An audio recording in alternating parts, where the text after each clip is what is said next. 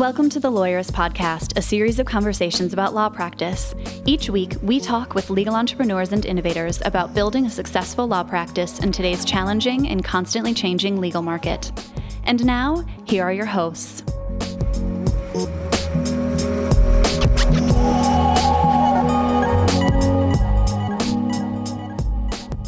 Hi, I'm Aaron Street. And I'm Stephanie Everett, and this is episode 331 of the Lawyerist Podcast, part of the Legal Talk Network. Today, we're listening to an older episode where I talked with Lawyerist co-founder Sam Glover about the book we co-wrote together, The Small Firm Roadmap. Today's podcast is brought to you by Rankings.io, TextExpander, and Postali. We wouldn't be able to do this show without their support, so stay tuned and we'll tell you more about them later on. So, Aaron, this week we are kicking off our first ever summer book club discussion about our book, The Small Firm Roadmap. That's so fun. I think so. We actually have never used our own book as, the topic for a book club discussion in our insider community. So I think it's going to be a lot of fun to kind of relive it with our community, with our readers, and hear what they think and why we wrote it and what resonates.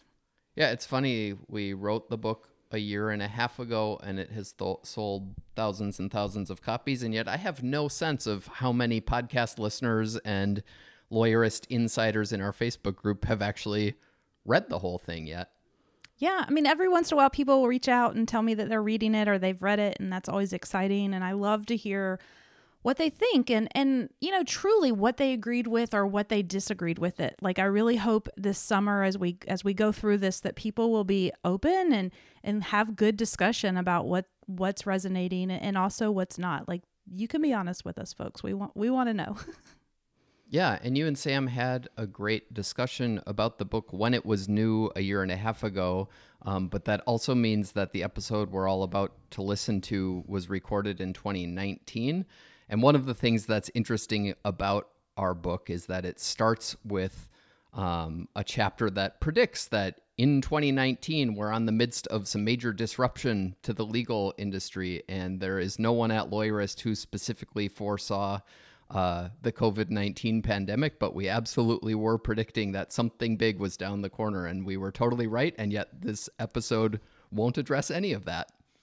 No, but still, hopefully it will still be a good episode to listen to and understand why we wrote the book and what we were thinking.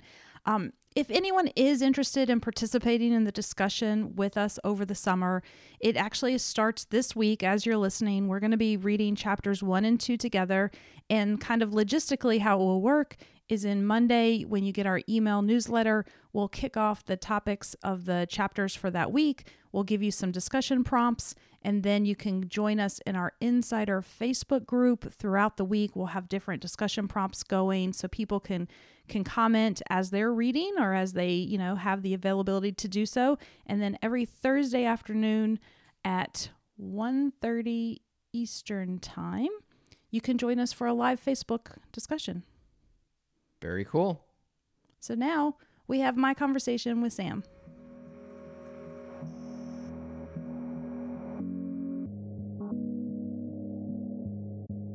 Hey everyone, I'm Stephanie Everett, a wannabe Texas Hold'em player and a failing dog trainer. You're not a failing dog trainer, Stephanie. Well, our new puppy needs work. She just has a lot to say in our conversations. Yes, she's very vocal, and I don't know what to do to make her quiet. Well, if she pipes in during this podcast, people will now have an idea of why. Yes, but she's very cute, so She's freaking adorable. Millie von Cocoa Bean de Floof, Queen of Khmer.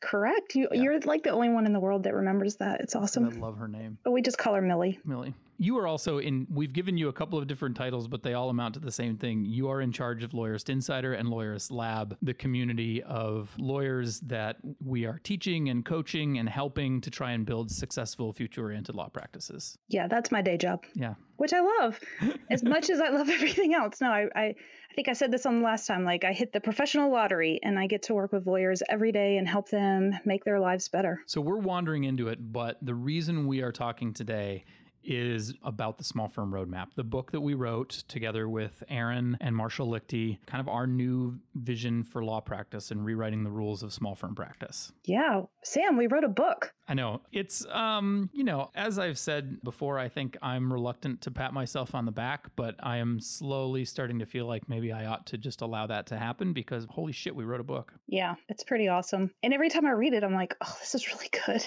This is helpful. It is a good book. I admit, that feels like a weird thing to say. Like, no, it's okay. We can be proud of ourselves, right? I am proud of it. It is a good book. But I guess maybe we should start by explaining to people why we wrote the book. And then we can talk about, okay, so when we talk about what a successful small firm practice ought to look like, let's make sure we're not hiding the ball and actually tell people what we mean by that, which is kind of like, I don't know, this is episode 250 something or 40 something, I think. And so hopefully if people have made it this far in the podcast, they have some of ideas about that, but let's put it all together in one shot here and make sure people understand what we're getting at. Yeah. So Stephanie, why did we write this book? It's a good question. I feel like there's a couple of ways to answer it, right? Like there's kind of the big way, because ultimately we are on a mission to change the legal practice as we know it, right? Mm-hmm. Like it is time to shake things up, people. And if you, like you said, if you haven't heard that this is what we're out to do by now, I don't know where you've been, but that begs the question, like, why does law practice need changing? Well, one, I think we can all agree it's broken. It hasn't really changed fundamentally for hundreds of years, and yet the world around us has changed. And I think we go into some specifics around that, and we can do that here too. But at its core, why we wrote this book is we want to give people one place to learn what it is that we see happening in the legal industry, and then more importantly, what to do about it. Yeah, and I absolutely think, like, let's talk a little bit about how and why we say the word broken and what we mean by that. And I think the flip side of that is also there's a piece of it that isn't exactly broken, but that is failing to take advantage of really obvious opportunities. And maybe that's a kind of brokenness, but it's a little bit different. I like that nuance. And I like that, honestly, when we wrote the book, those nuances kept coming out with the four of us working together. And it's so great because you get those different perspectives all kind of meld in. But yeah, like parts of it are broken and parts of it just aren't optimal. And parts of it are okay, but we should always be trying to make it better. For me, one of the things that seems most obviously broken about the practice of law is honestly lawyers themselves, which I don't mean in an accusatory way, but and I've said this before on the podcast, people have seen me, I often get kind of emotional talking about it, but our profession is at the top or in the top 3 professions or occupations for suicide, for divorce, for mental health, mental illness, for substance abuse, drinking problems, general unhappiness. Yeah. It's usually at the bottom of the charts of good jobs. Our profession is sick, and I don't know where else to point the finger then. There's something wrong with the way we have structured law practice. Yeah. And, you were so open and honest with sharing this story in the book, and we used you as an example. And somewhere along the way, we've gotten a little lost, right? Like we think of ourselves as a profession and not a business, and we can talk about that more. But as a professional, what it has come to mean is this idea of being a martyr for our clients, right? And I think you shared your story in the book about how people would come to you and you would say, I own your problem now. Yeah. Which is amazing. But think about what that... But it's unfortunately true. Right, but think about what that does to you now. I mean, yes, you want to ease your client's burden, but not to your own detriment in health. It's kind of like put your, oxygen mask on first. You weren't taking care of yourself if you're taking on all the burdens of all your clients. That can be unhealthy. And it's our hypothesis, although I feel like we're proving it in the work that we're doing. It's our hypothesis, at least, that there are some aspects of just the way we structure our businesses that make it broken like that. The martyrdom thing is totally true. We've come to this idea that, being a lawyer means sacrificing your own happiness and well-being for your clients and your time and your families and your relationships and all those things. And that's just too far.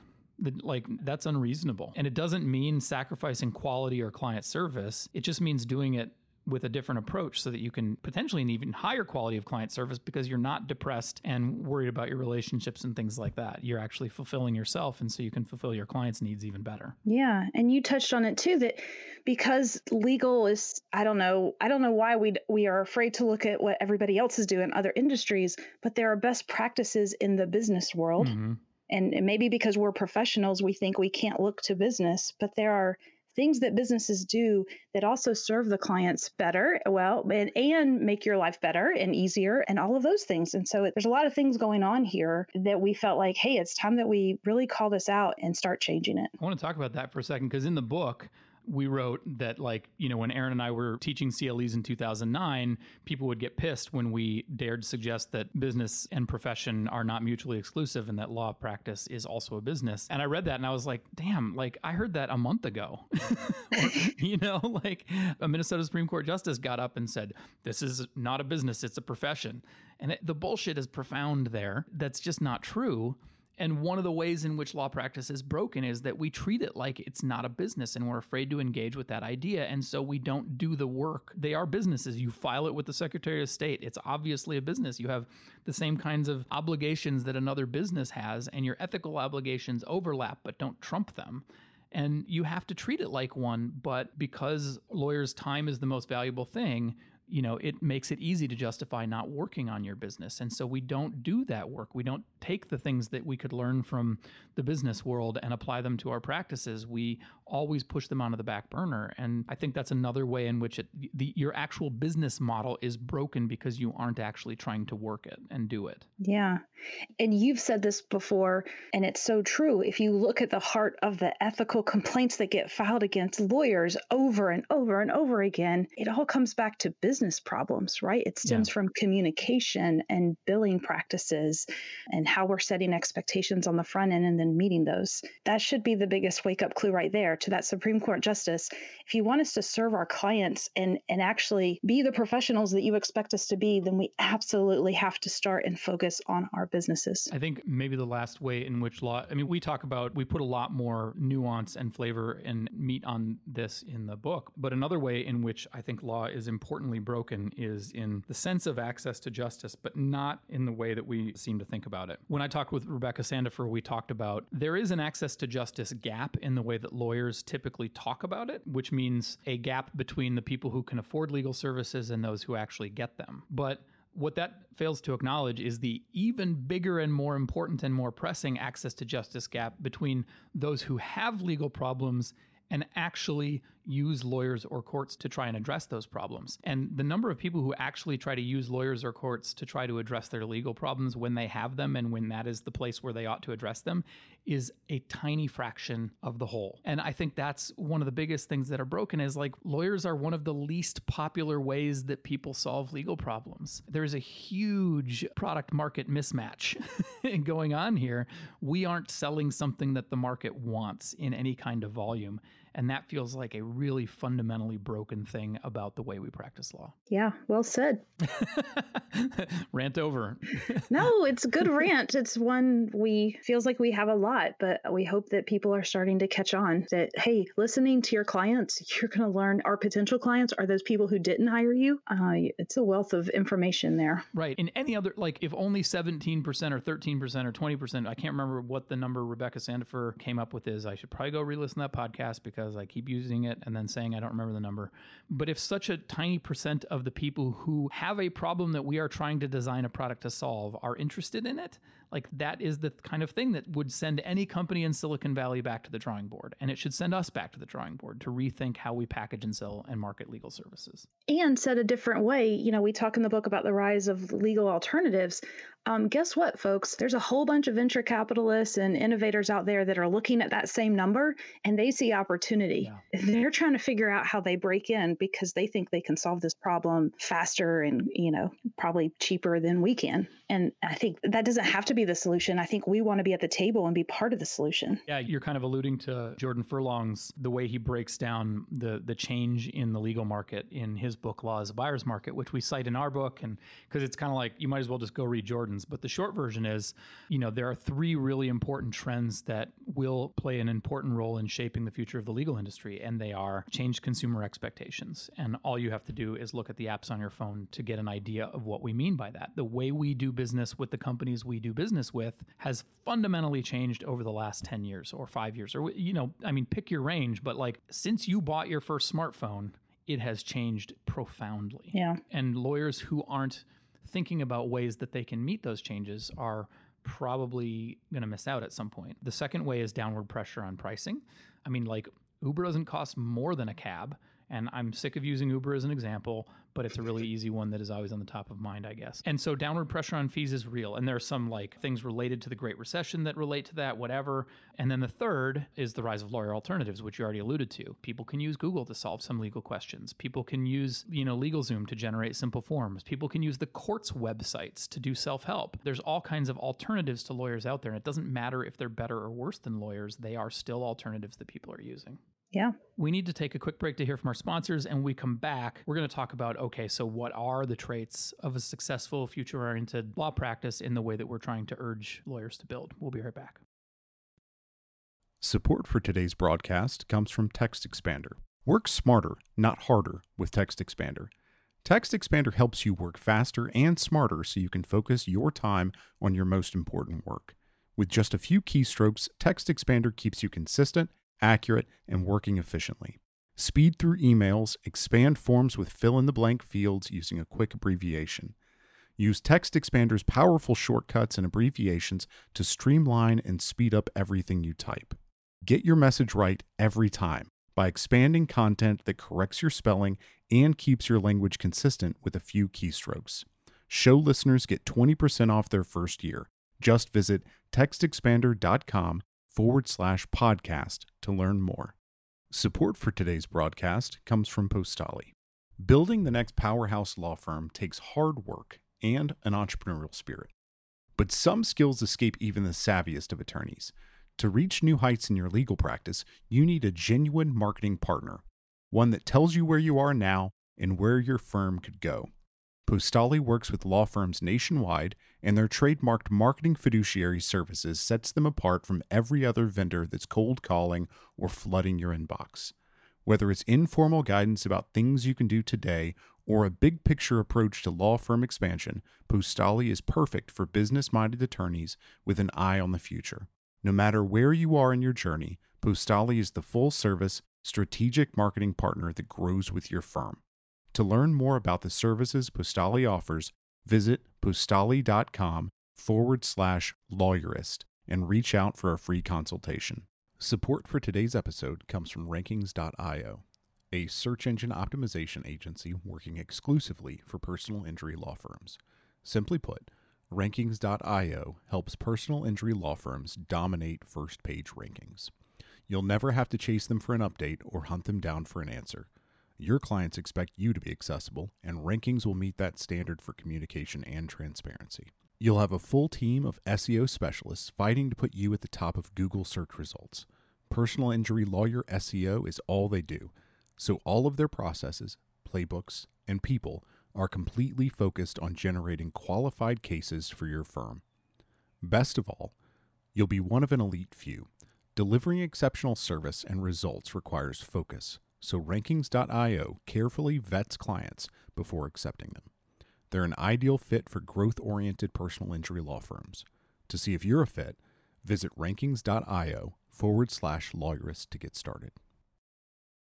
So we're back, Stephanie, and before we talked about why we wrote the book and some of the ways in which we think the traditional law practice model is broken. So let's not hide the ball here. Let's talk about what are some of the traits of a successful future-oriented law practice. And we identified 6 of those in the book, the first of which really comes from you and is something you've brought to the table, or at least helped us understand the way we'd been talking about it, which is intentionality. Law firms need to be built intentionally. And I know at least one member of the lab community said that she didn't really get what you meant until she read the book. So help us understand what you mean and what we mean by that. Yeah, I think we talk about this idea of designing and being intentional with our firms, and it's kind of a fun topic for me because once you start getting into it, it just permeates everything that you touch, right? Mm-hmm. But it's this idea that we want to be very intentional with how we interact with our clients and the type of experience that we create for our clients.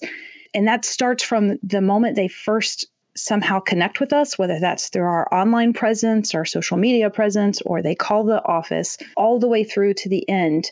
And it all impacts one another. And so we want to be intentional in the systems that we create and the processes that we use and how we interact with those clients so that we are creating the experience that ultimately we want to create. And so it just kind of all starts tying together. So if you want to have more heads down productivity time because you need uninterrupted time to work on your client's file, you build that into your intake process and explain to clients on the front end how to best communicate with you and your firm. And so you kind of just start tying all the pieces together. For sure. I don't know, I feel like I want to tell this story. I've been working on building a fitness habit.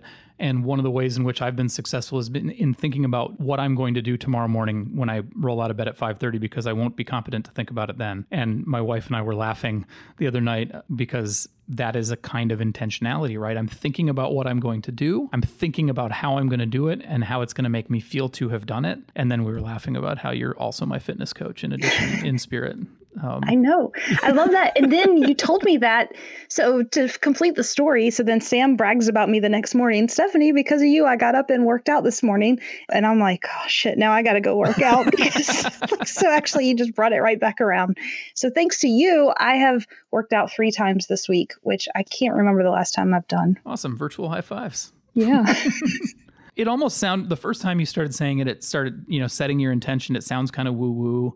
But it's so obvious, like, just think about what are you trying to do and then how is that going to work and how is it going to feel and how is it going to happen? And it just seems so important because so many lawyers just drag themselves from one fire to the next and put them out. And there's no intentionality. There's no purpose in the way they go about practicing. Well, so yeah, I agree. It sounds woo-woo, but I just read, oh man, I'm going to not get the athlete right, but there was a famous athlete, a football player, and he said that he never once stepped onto the field, that it was this persona that he occupied, that he, read, like he took on a different persona when he stepped onto the football field because he was very so he brought that intention to his play, right? Like, how did he want to show up and how was he going to act for when he got the ball? And so maybe that helps people, because we see that a lot and we've probably heard about professional athletes, doing these mental exercises of imagining their golf swing or imagining what it's going to be like when they're in the race. We can do that same thing with our firm in the larger sense, but also just think about the next time before you pick up the phone and have a call with a client or with opposing counsel, or maybe the next time you walk into a team member's, desk. Who do you want to be in that moment? How do you want to show up? How do you, what do you want to bring to the conversation? How do you want that person to feel when you leave the conversation? And it just is that split second of putting some intention around it that will change how your performance for the better. I'm going to go off on a little bit of a tangent, but it's related here because I notice when I don't practice law day to day anymore, the only law practice I do is now pro bono work, volunteer work. And so I think I have shed some of this that I observe in other lawyers. And so when I sit down and chat with other lawyers, there is an overwhelming sense of I am not, even though we scheduled this time to be together, they are not here with me in full or even in most part, right? Like lawyers are so distracted by things that are more important. And that perception that I am not the most important thing or even close to it in this person's hour that they've decided to spend to me is really palpable. And I don't think most lawyers realize that they're exuding this kind of distraction. But lawyers feel distracted and high strung when you sit down with them. And I wonder how that might change if instead there was a moment to reflect on, I want to have this coffee with Stephanie or Sam or this judge or this other lawyer or a friend or whatever. And during that coffee, I'm not going to be touching my phone because I want to be present for them. I want to be engaged in it. I want to at least display interest and I want to take away some things from the conversation that aren't just purely transactional, and I want to be there for it. And then I think you'd be more likely to actually do that. I do that with my kids when I'm like, I come home and I'm distracted and I'm stopped and I'm like, no, I want to enjoy this time with my daughters. So I'm going to put my phone away and I'm going to listen to them. And if they want to do something ridiculous, I'm going to say yes to it.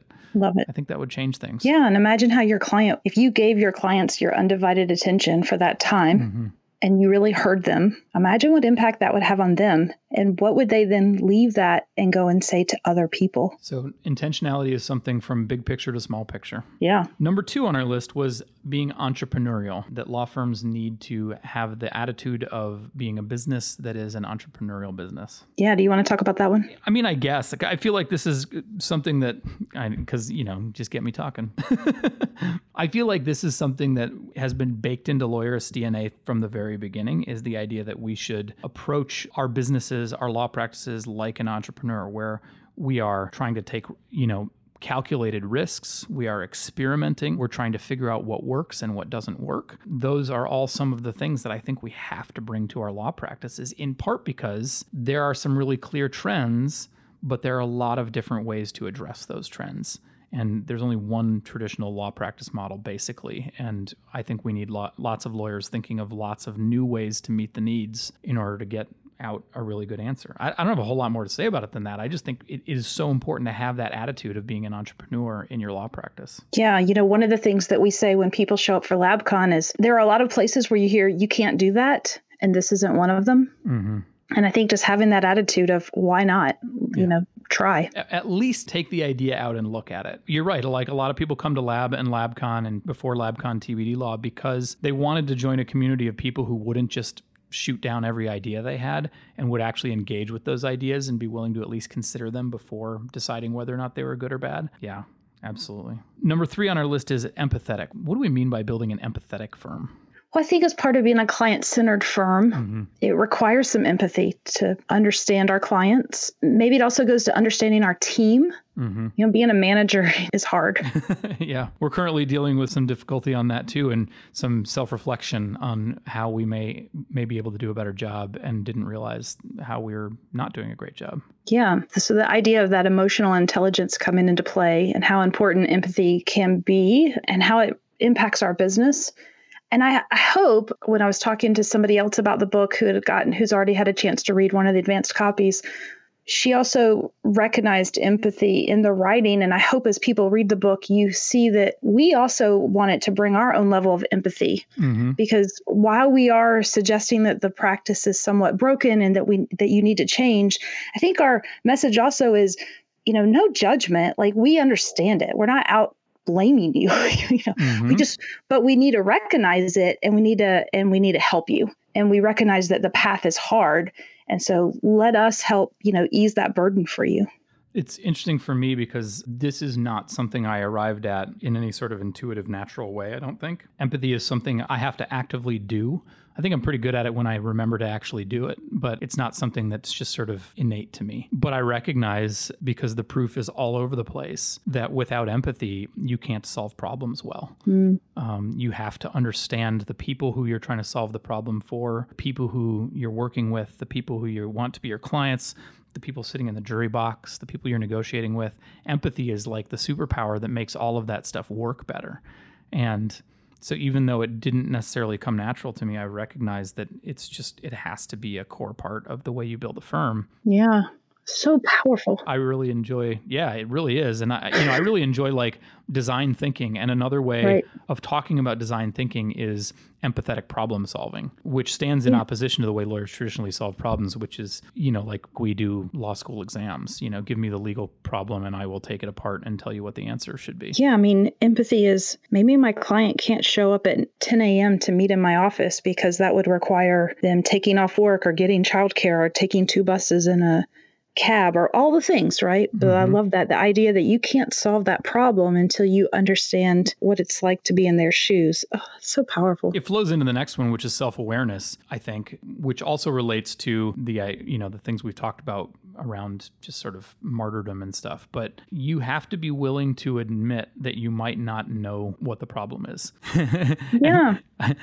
Or that you might not have all the skills. I mean, you and I have talked about this on the podcast before, that the skills you need as a lawyer are often different than the skills you need to have a successful business or to be a good manager, right? And there are things that weren't taught in law school. There was no HR class in law school that taught us how to, communicate with our team members. And a lot of us learned by just watching other lawyers who honestly probably didn't practice the best examples. Yeah.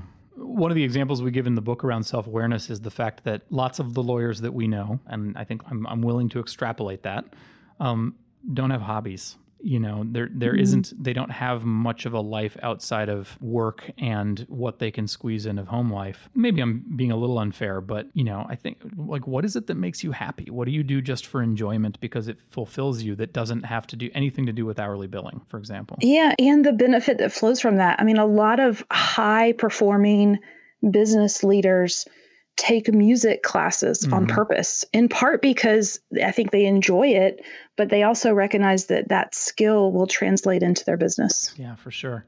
A lawyer who I think exemplifies the opposite is Sarah Peterson, who came to LabCon. And the first day we went running, she came along with us. And the second day, we encountered her coming back from her run as we were leaving for our run. And we had a brief conversation about that later. And she was saying, yeah, I get up at 5:30 every morning because if I don't run, I can't be you know, it's a part of what I need to be healthy and present and active. And actually that was a large reason that I started getting up at 5:30 was that very brief conversation that she's probably forgotten about. But I was like, well, shit, maybe, yeah, that's right. Like, I think I need that too. I'm a better person when I am, you know, when I've run my exercise out, when I feel like I've given my dog the attention and exercise he needs. And yeah, I think it's really important to understand what motivates you, what makes you happy, what fulfills you, and make sure that it's not just what happens inside your office. Yeah. So next is adaptable. Mm-hmm. That one is pretty self-explanatory, isn't it? Yeah, I feel like it goes with all the others.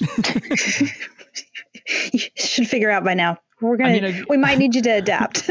I've used the word nimble in the past, but I think that's an advantage that solo and small firms really have over big firms is like, if you need to change everything about the way you practice, you can. It can be hard and take a lot of time, but like, you can adapt. And that, I think that's why small firms and solo practices have a lot of really important advantages as long as you're willing to do that. Yeah, we tell the story in the book of a firm that I worked with in lab, and going through the strategic planning process, they realized that they weren't fulfilling their vision for their firm, which is a pretty big aha moment, right? And then they were like, oh, we gotta change things. And they did, and they completely redesigned their firm, who they serve, how they serve them, the team, everything around it in about 6 months' time. Yeah. I mean, maybe, give or take. That's pretty amazing to think that that you have that ability. They put their minds to it and then they implemented it and started it down that path, and they were fully committed. And pretty awesome. So yeah, being able to change that way. I mean, a couple of other good examples of that is like Jenny Gerstenzang, who's been on the podcast, realized that her website was getting a whole lot of traffic for, it was like a blog post that she had written about, I don't know, maritime laws. I don't know what it was. I can't remember, but it was like, it's about, I know it. It was like a regulatory matter or something. It's about when you want to transfer your, when you're on parole and you want to transfer from one state to the other, there's a process you have to go through. So she wrote about that. And then she's like, yeah, I'm getting all these hits, and I was like, let's do something about that. Let's monetize it. It was and she adapted very quickly. You and she worked together to figure out a strategy for how she could take advantage of that without cutting into her day-to-day law practice work. The other example I'm thinking of is Jess Birkin, who works with nonprofits. And at last year's LabCon, we stayed up late and talked through how she could design a subscription-based product for nonprofits so that they could make it a budget line item to work with her on an ongoing basis. And she kind of recognized that need, went through kind of an abbreviated design thinking process to come up with a way to do it. Then she tested it. It resonated with the people she was trying to serve. And she kind of built a new business model out of it, basically. And it was pretty neat to see that happen. Yeah, love those. The last one, and we kind of put this intentionally last because we're kind of tired of people calling Lawyerist a tech blog. But the last item on the list is that you need to be tech enabled. That's kind of a no-brainer in the world that we're in right now. But it's where a lot of lawyers get stuck. Yeah. I mean, I think one of the reasons that we talk about tech so much is because it's a foundational thing. Your technology is something that you build on, and it's hard until you've done it, right? Like until you're paperless, you can't use much data because you don't have much data in your system. And until you're mobile, you can't even contemplate things like remote working arrangements, so it's this foundational thing, but it's hard because going back to the beginning, most lawyers don't have anyone whose job it is to work on their business and be their IT staff. So you do it yourself. And so it's hard. Yeah. So, for the listeners out there that might be thinking, well, that's all great. I'm glad these traits are important to you guys. But what the heck do you do with it? Yeah. I mean, we're not going to have time today, but the good news is that kind of is laid out in part 1 of the book. And in part 2 of the book, we dive really deep. And that's really the roadmap part where we take these principles and these ideas and then give you step-by-step thoughts and approaches, I should say, because it's not really like step-by-step. But here's the approach you should take to start implementing these things into these different areas of your practice, be it strategy or client acquisition, finances, or staffing. And that's really the whole second part of the book. Yeah, it'd be pretty hard to try and summarize that whole thing in here, which is why we're getting an audiobook made as well. But we go through each of those things. And if you want to know what those things are, like, go take the Small Firm Scorecard. Like, the Small Firm Scorecard is the framework for the roadmap. And if you want to know how to get to a 10 on all of those things, then read the book and walk through part 2 and the chapters on personal goals and strategy, business strategy, client-centered services, etc. That's where we actually walk through how to do it. Megan Xavier said she really liked the quick wins. We included quick wins in each one because we know, like, staring at an entire chapter about, your systems and procedures can seem really daunting. And so we tried to throw in quick wins so that you can feel like you've made progress on it really quickly. And you have. There are absolutely quick wins that you can get on each one of these. And hopefully that will encourage you to do the harder work that comes with getting yourself to a 10 on that section of the scorecard. Yeah, I think that's a good reminder to people because I think this is one of those books, like, I keep coming back to it. And I think as people read it, they will too. Like, you'll read it, if you read it through, awesome, that's great. But it really is written as a resource. So as you start to work on this part of your practice, you can come back to that chapter and reread that and think through that content and implement it. And of course, if you need more help implementing, we're here at the community standing by to do so. But I'm really excited about really just the depth of the content that we've been able to include in the book. And so don't be discouraged if you read it and you freak out. I think we even say that at the end. Don't freak out. It's a lot. We get it. Yeah, I'm thinking of a couple of our lab members at LabCon this year. Jessica Charles and Lisa Gonzalez were both saying that, their first time coming to TBD Law or LabCon, they felt kind of overwhelmed by realizing how much work that we were telling them they needed to do. But in the year or two between visits, they started doing the work and making real progress. And then when they come back to LabCon, they said, I'm understanding all of these things in different ways. And I think the book will be like that for people too. Yeah. Getting Things Done, the book Getting Things Done has been like that for me. I have gone back to read it a couple of times because as I work through my own systems and make progress towards my goals on productivity, I understand what the book is trying to tell me to do in different ways. And I'm really confident that our book is similar, that it will mean different things to you at different points on the roadmap, on your journey through the roadmap. So get the book. Duh. Yeah, it's available now. Yeah, and it's not an $80, law book in the way that you will sometimes find in this industry. It's a normally priced business book, and we hope that makes it easier for you to take advantage of it. You can find it on Amazon. We'll include the link in the show notes. Stephanie, thanks for talking with me about the Small Firm Roadmap. It's exciting to see it out in the world, and I'm sure we'll talk about it more soon. Yeah. Hey, Sam, thanks for writing a book with me. Thanks for writing a book with me. The Lawyerist podcast is produced by Bailey Tiller and edited by Ryan Croft. Are you ready to implement the ideas we discussed here into your practice? Wondering what to do next? Here are your first 2 steps. First, if you haven't read the Small Firm Roadmap yet, grab the first chapter for free at lawyerist.com/book. Looking for help beyond the book? Let's chat about whether our coaching communities are right for you.